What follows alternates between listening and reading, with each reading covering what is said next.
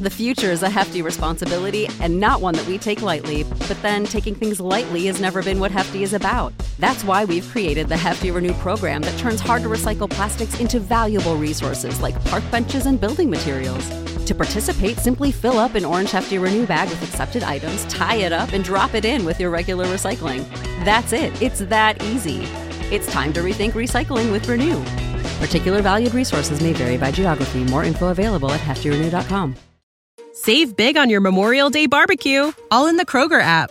Get half gallons of delicious Kroger milk for $1.29 each. Then get flavorful Tyson natural boneless chicken breasts for $2.49 a pound, all with your card and a digital coupon.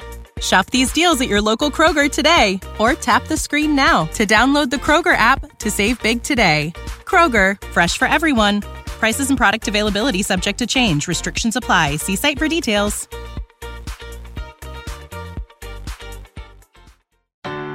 Hey friends, this is Matthias Roberts, and you're listening to Queerology, a podcast on belief and being. This is episode 7. What we do with the inner critic is we keep lugging that raft along with us. We don't need it anymore, but we're still lugging the raft along.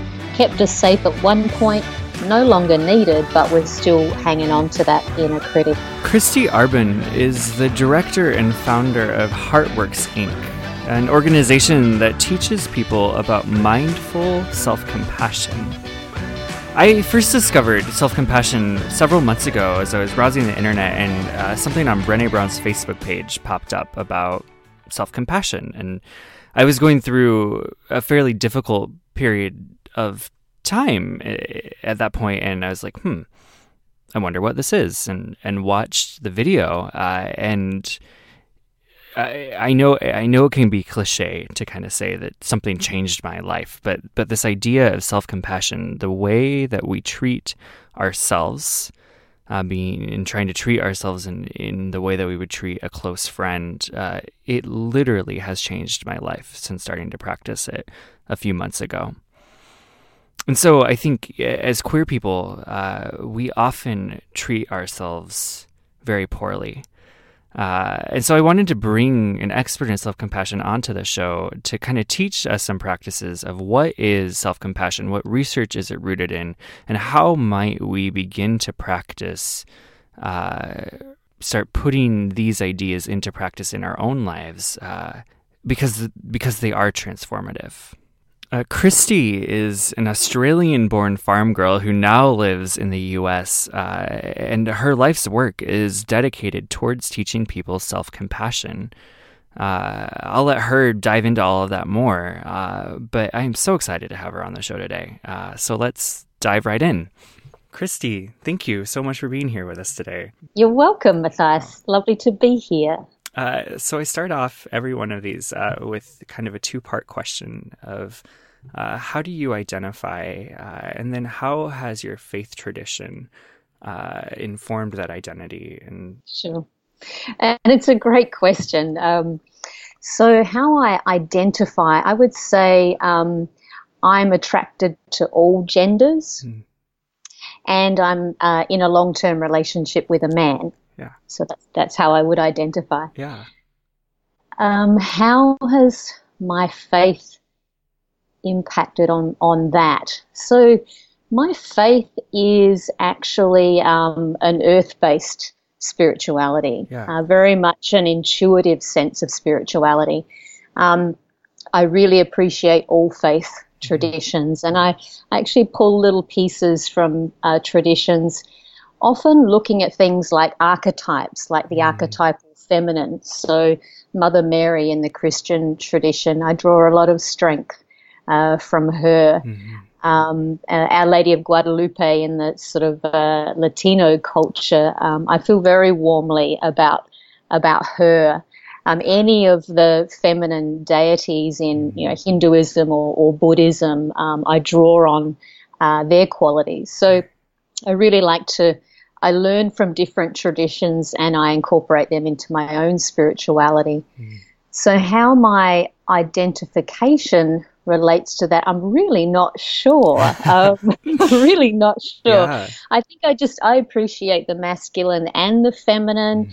I appreciate the crossover between the two, the fluidity, the way they dance together.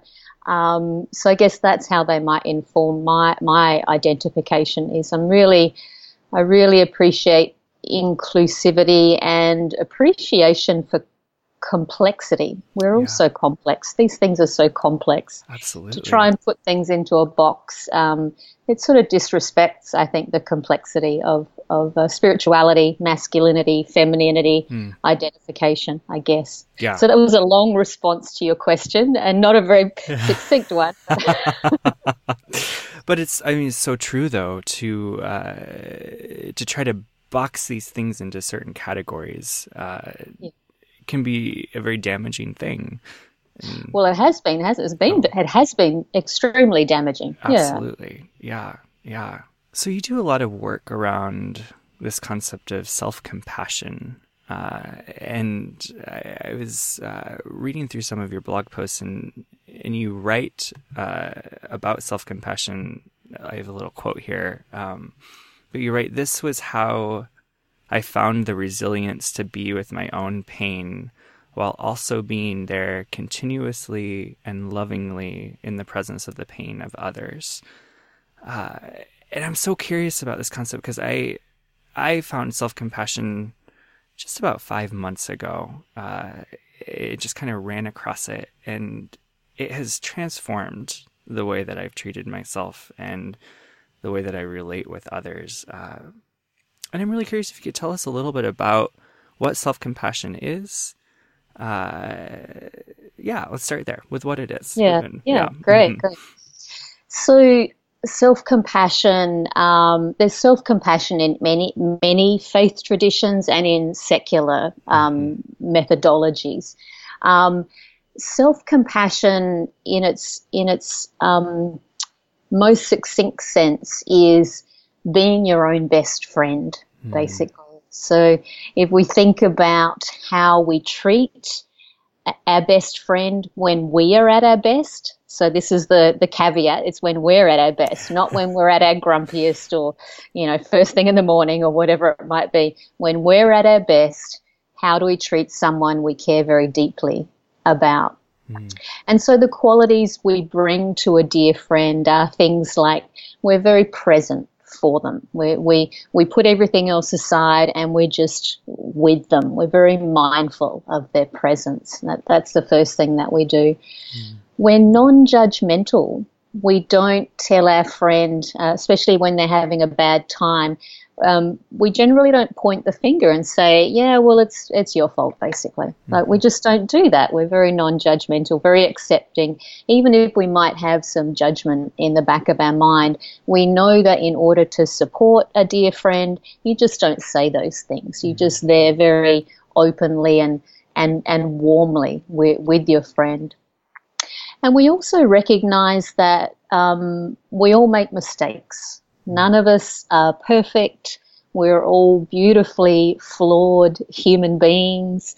We're all in this together. We might think that we're quite different, but in reality, we all suffer from the same difficult emotions. We all have similar experiences in our lifetime. We all experience loss and longing and death and sickness and all these things that come with being human. So no one is ever alone. So we remember that when we're regarding or taking care of a good friend, and we remind them that they're not alone in their experience.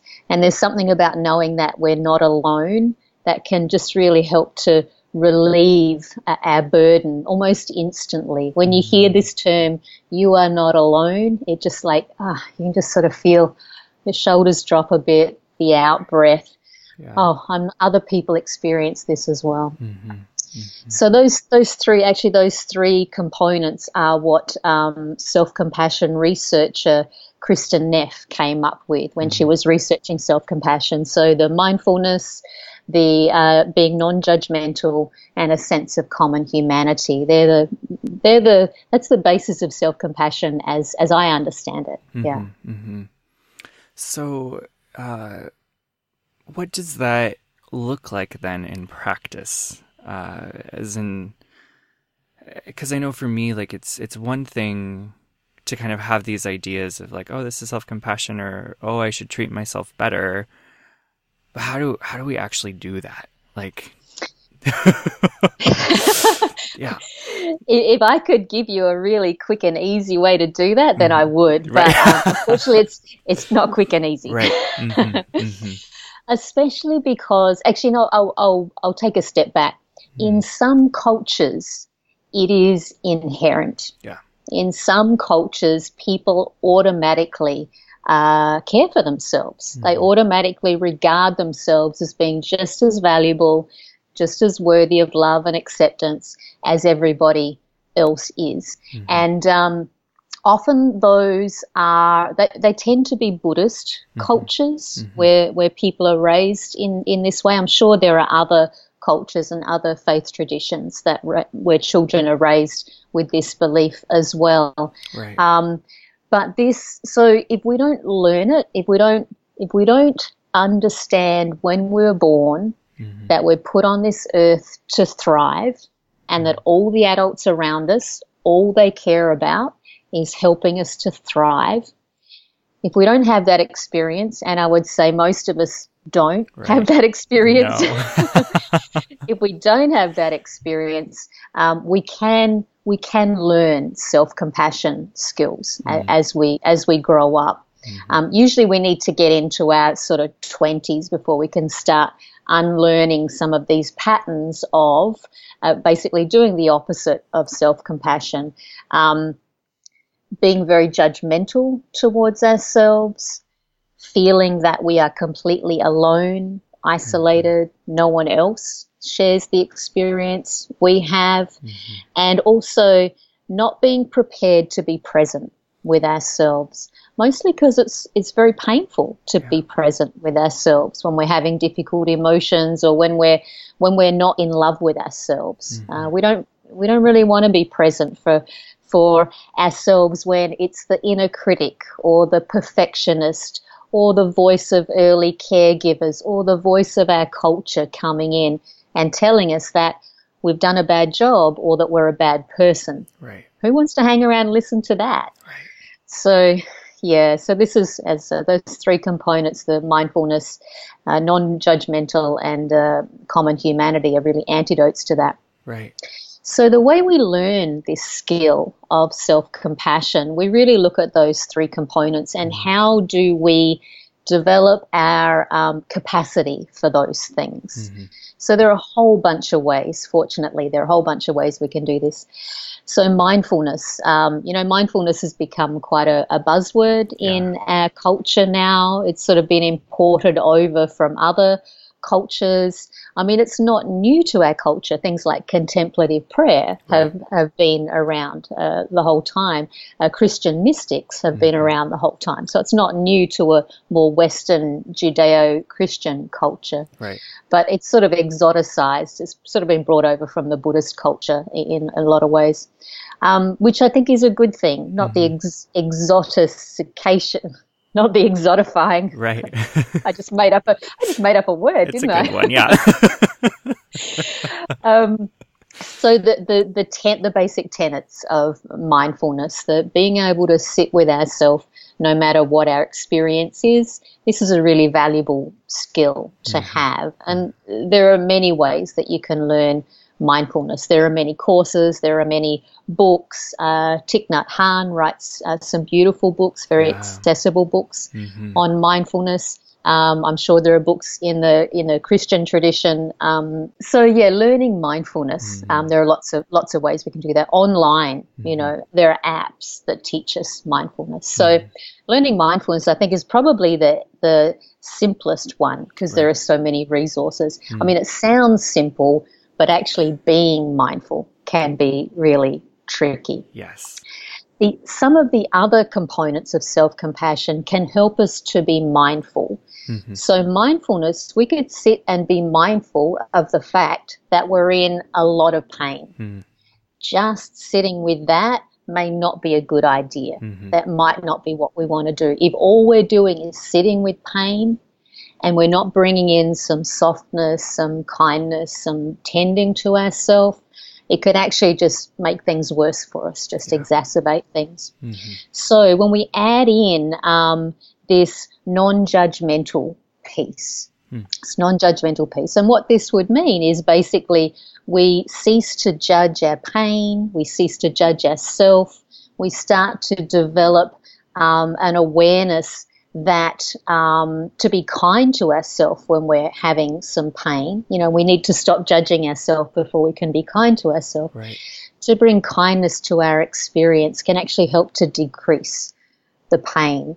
It's like, you know, if you have a child and the child is crying, if you go and tend to them, put your arms around them, love them, speak sweetly to them, it's going to decrease their pain. Right. So we do the same thing for ourselves in being non-judgmental and being kind to ourselves. And then that third component, that common humanity piece, as I already mentioned, when we can, if we are bringing mindfulness to our suffering or our pain, and we can say to ourselves, I'm not alone in my experience. Other people have this experience. That, once again, that can help to sort of decrease the burden and just address the pain that we're experiencing in the moment. Just as I mentioned, if a dear friend were to say, you are not alone, sweetheart, you are not alone. Other people experience this. It helps to tend to our pain. So I told you ways to cultivate mindfulness. The ways to cultivate those others, there is loving kindness meditation that you can do, and there are various, people like Tara Brach have written quite a lot about loving kindness. Pema Chodron as well in the Tibetan Buddhist tradition, she's written about loving kindness. So you can read about loving kindness, you can meditate with loving kindness as well. So that's a way to cultivate that. The common humanity piece, I would say that's about getting with other people who share the ways that you suffer. So support groups and friends and online groups and, wherever you can get support, wherever you can find like-minded people on the same journey, people who've had the same challenges. This is what connects us to the greater community. This is what helps us to know we are not alone. So that I think that's really important, that connection piece with community. And if you want to bring all those three together, you could do the Mindful Self-Compassion program that actually brings all of those three components together. Maybe not with people who are on exactly the same journey as you, but they're all on a journey with you. You're going through this Mindful Self-Compassion program together. So that's what brings that all together if you didn't want to seek those things out separately. Right. I'm noticing so many connections. I know because I've been trying to practice this over the past few months, just how deeply it has helped me. And these connections are coming in places of, I think for so many of us listening, we've grown up in traditions where we're told that we are less than, that we aren't able to be in relationship, that we're inherently broken, and those are beliefs that, whether implicitly or explicitly, have been passed down into our bodies, that I think we carry with us into our lives and are trying to work through. And I know that my self-talk is not very kind typically, and a lot of those messages come back up, and this self-compassion almost directly counters that in such a beautiful way. A couple of things you just touched on, that feeling that we're broken or feeling that we're not lovable, that is the definition of shame. That's what shame is, feeling that we are too broken or, too ugly or too dumb or too fat or too thin or whatever it might be. to be lovable. No one's going to love us because of this thing that is inherently us. Mm-hmm. And so if we learn that from a very young age, you know, this thing that is inherently you, if people find out about it, they're not going to love you. Right. Which, you know, if we went back far enough, if your community didn't love you, basically if you were expelled from the community, you wouldn't survive because you needed the community to survive. It's a bit different in modern times, but so it's about our survival. So this is why shame feels so strong, that feeling of I'm broken and I'm not lovable. It's such a strong feeling, and man, it just sinks into us. And you know, the sickness, the sick feeling of feeling shame, feeling that you're not lovable. Mm-hmm. So you're totally right about self-compassion being somewhat an antidote for this feeling of being broken and unlovable. All of those components, mindfulness, being kind to ourselves and connecting with a community, they all help to counteract that message. Mm-hmm. You are lovable. You are not broken. Mm-hmm. This is evidenced by the fact that there are a whole bunch of other people who, you know, are very similar, and some of those people are clearly not broken. You can tell they're very strong in their identity. They're very proud. They're very together in the way they carry themselves in the world. So, you know, if that person can be that, then totally I can be that as well.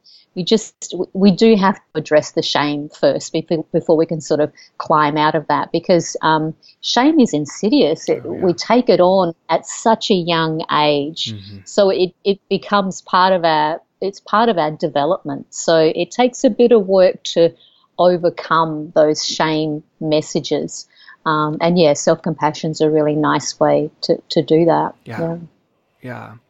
So you mentioned these kind of not enoughs, like I'm not thin enough, I'm not attractive enough. And I think those are messages that as many of us have kind of assimilated into queer culture, there's this need to be perfect, I think, in some ways. And I was reading a study the other day that for gay men, as gay men start spending more time around other gay men, their body image goes down instead of going up.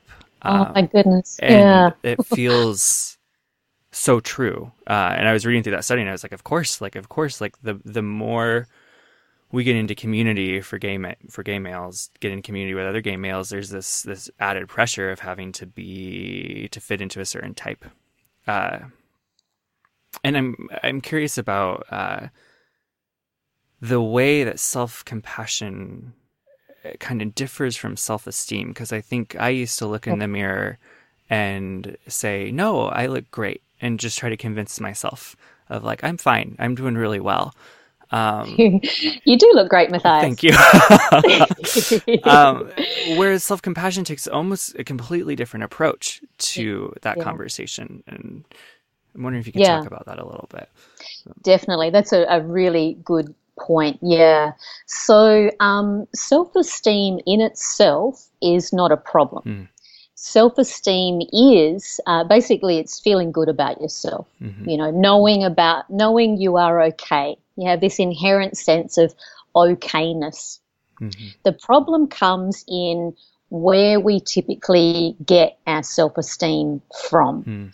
So often we get our self-esteem through comparison, which is what you're talking about. So, you know, I feel good about myself as long as I look better than the guy next to me, as long as I'm more buff than the guy next to me, or whatever it might be, you know, then I can feel good about myself. Then I have this sense of my own worthiness and my own okayness.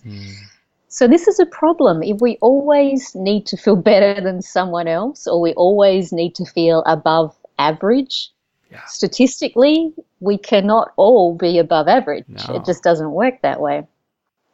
And we're always looking around us, like, how are the people around me? You know, am I better than them? So this contingent sense of self-worth that can come from self-esteem, it's inherently dangerous because there's always going to be someone who is better than you, or better looking, or more buff, or more intelligent, or whatever it might be. There is going to be that person. What happens to your sense of worthiness when you're in that situation? It can plummet. It doesn't just go down to some, level here. We tend to just feel really bad about ourselves then, and our self-worth.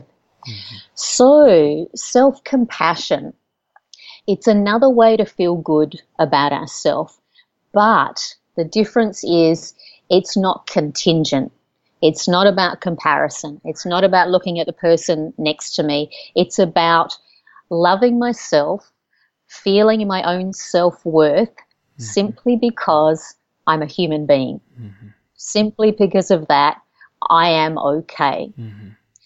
So there's no comparison then. And we cultivate self-compassion through all of those skills and the things that I've talked about already. So when we do feel bad, we bring in some tool, some little meditation or a practice, or even just a gesture, like this gesture that I'm doing, the hand on the heart. This is sort of a bit of a universal gesture for self-compassion. This connects me with my heart, with myself, with other people. So just this little gesture of the hand on the heart, this can help me tend to myself, remind me that I'm okay, I'm giving myself love. So I'm telling myself I'm lovable because I love myself.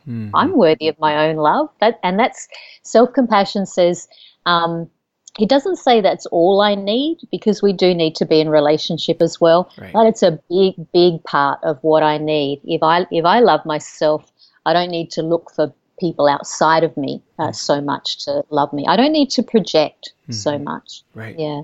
So does that explain the difference there? Yeah, it does. And I think that shift for me has been, so instead of looking in the mirror and trying to convince myself that I look great or better or whatever, it's turned into a recognition of the shame or the fear that's behind, like an acknowledgement of, I'm feeling really insecure about the way I look right now, and acknowledging that, and then moving into that practice of, it's normal to feel this way.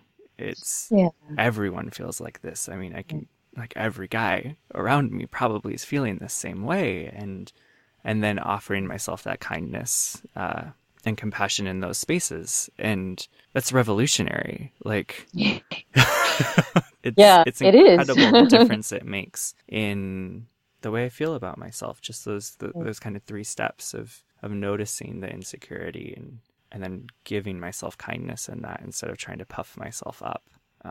And what you might notice, or what I'll change that. What I have noticed as I've developed in my self-compassion practice is I do sometimes catch myself in the mirror, but it's not about how beautiful I think I look.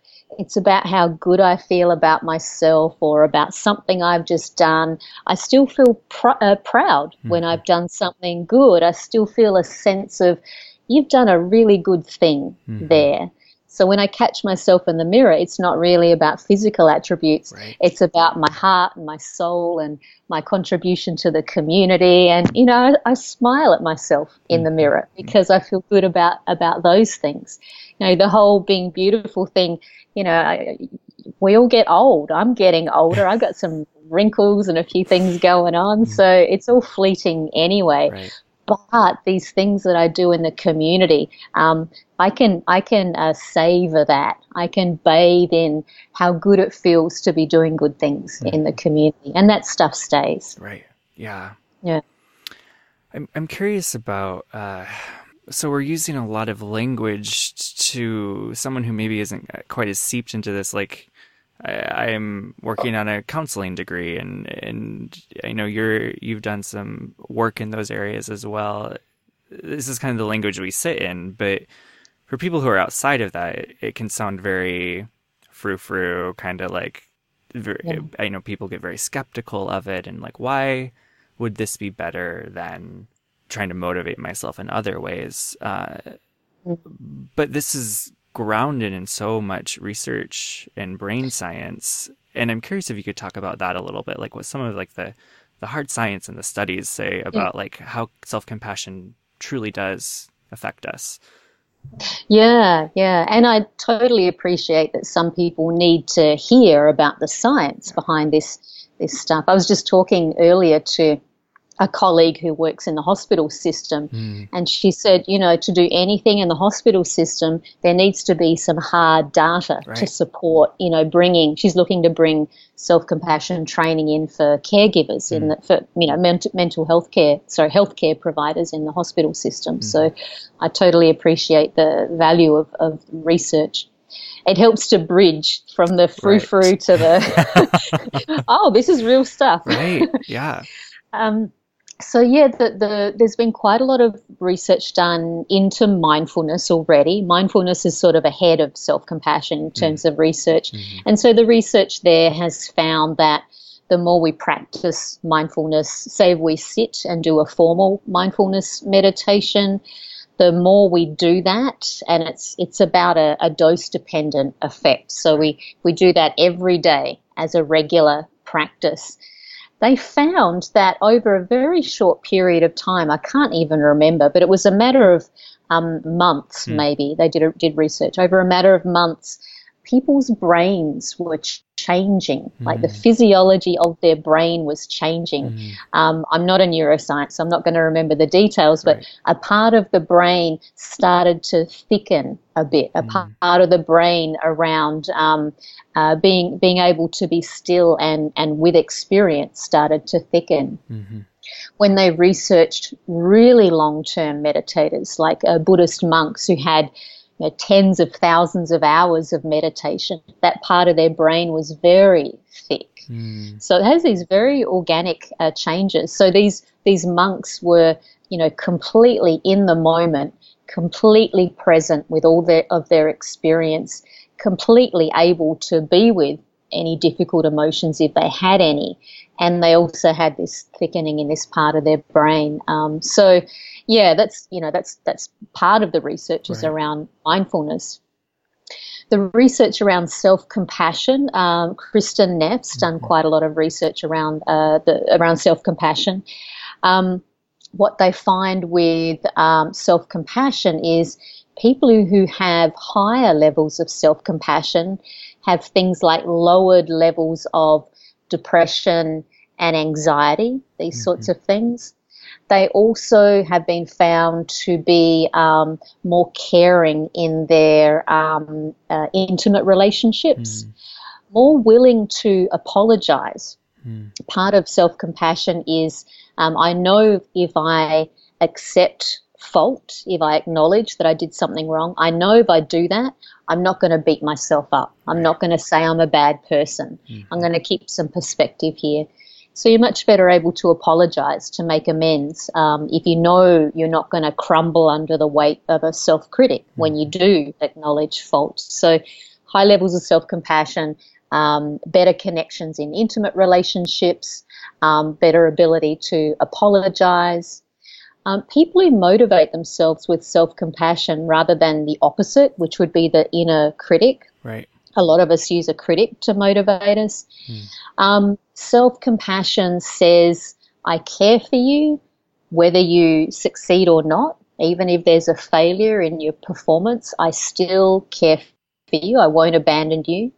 And I care about the long term of your well-being. So any small failures, we can treat them as learnings. We treat them as information. We're much better able to pick ourselves up and move on with that information if we have high levels of self-compassion.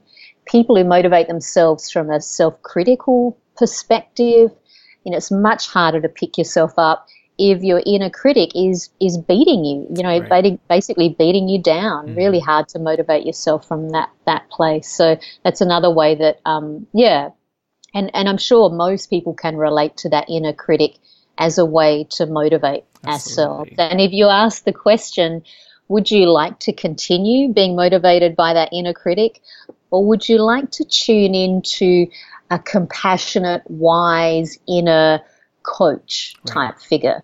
Someone who says, those things that I mentioned, I'll love you no matter what happens. I care about your long-term well-being. We're going to work on this and we're going to keep going, rather than one that beats you. So, yeah, that was part of the research as well. High levels of self-compassion. It means motivation comes from a much kinder place than if we have low levels of self-compassion, which seem to equate with high levels of inner criticism. So, yeah. And it makes so much sense. I mean, when I can think about the people in my life who truly motivate me and who I enjoy being around and who I feel more of myself with. They're the people who treat me kindly and with compassion, and who motivate me in ways that kind of push me forward as opposed to beating me down. And so to turn that voice onto ourselves and treat our own selves that way, like, it only makes sense that would motivate in other ways, in better ways. Yeah, it makes sense, and yet we can be resistant to that, to turning to that self-compassionate voice. And partly it's because of our conditioning. It's how we were brought up. We were brought up with an external critic. Caregivers, teachers, coach, someone from our childhood. We internalize that voice. And we partly do it as a safety mechanism. If I can predict what this external critic is going to say, I can act on that. I can beat them to the punch. If I can criticize myself first, I'm sort of taking control of my criticism there, rather than being at the mercy of some external critic. So that's why we internalize that critic. It does make sense. How, as a child.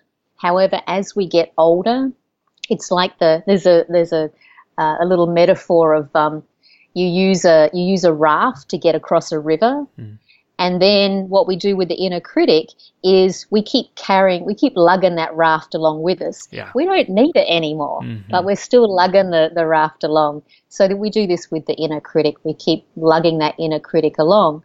Kept us safe at one point. No longer needed, but we're still hanging on to that inner critic. Really hard to shake that. It can take many years to shake this inner critic, and we just need to bring some patience and love to that process for ourselves. Kristy, thank you so very much for joining us. You're welcome. How can people find your work? So I have a website. I run my own small business. I'm a one gal business. And I just love talking with people about their mindfulness practice, their self-compassion practice, really finding their own inner wisdom in learning to take care of themselves. So I like to sort of travel with people as they're developing a practice. And it's a secular practice. So my website is just KristyArbon.com. People can find me there. Sign up for my newsletter. I send out regular newsletters. I'm really excited and passionate about community, basically. So this little Heartworks community, I just love the conversations that I have with people. There are also courses that I run if people want to come to courses, and that's on the website. As well. Great. Well, thank you. Oh, you're welcome. Lovely to speak with you, Mitha. Take care. Yeah, you too. Again, you can find more of Kristy's work over on her website, KristyArbon.com. Her Facebook page is also full of great resources, so if you just search for her on Facebook and like her Heartworks page, there's a lot of great content there about mindfulness and self-compassion. Really, really good links. Queerology is on Twitter at QueerologyPod, or you can tweet me directly at Matthias Roberts. And I'd love it if you'd leave a review of Queerology over on iTunes. Just head to iTunes or to my website, matthiasroberts.com/review, and it will take you right there. As always, I'd love to hear from you. Send me a tweet, send me a message, an email. Let me know what you think of the podcast, any great guests that you have in mind. And until next week, we'll see y'all later. Bye.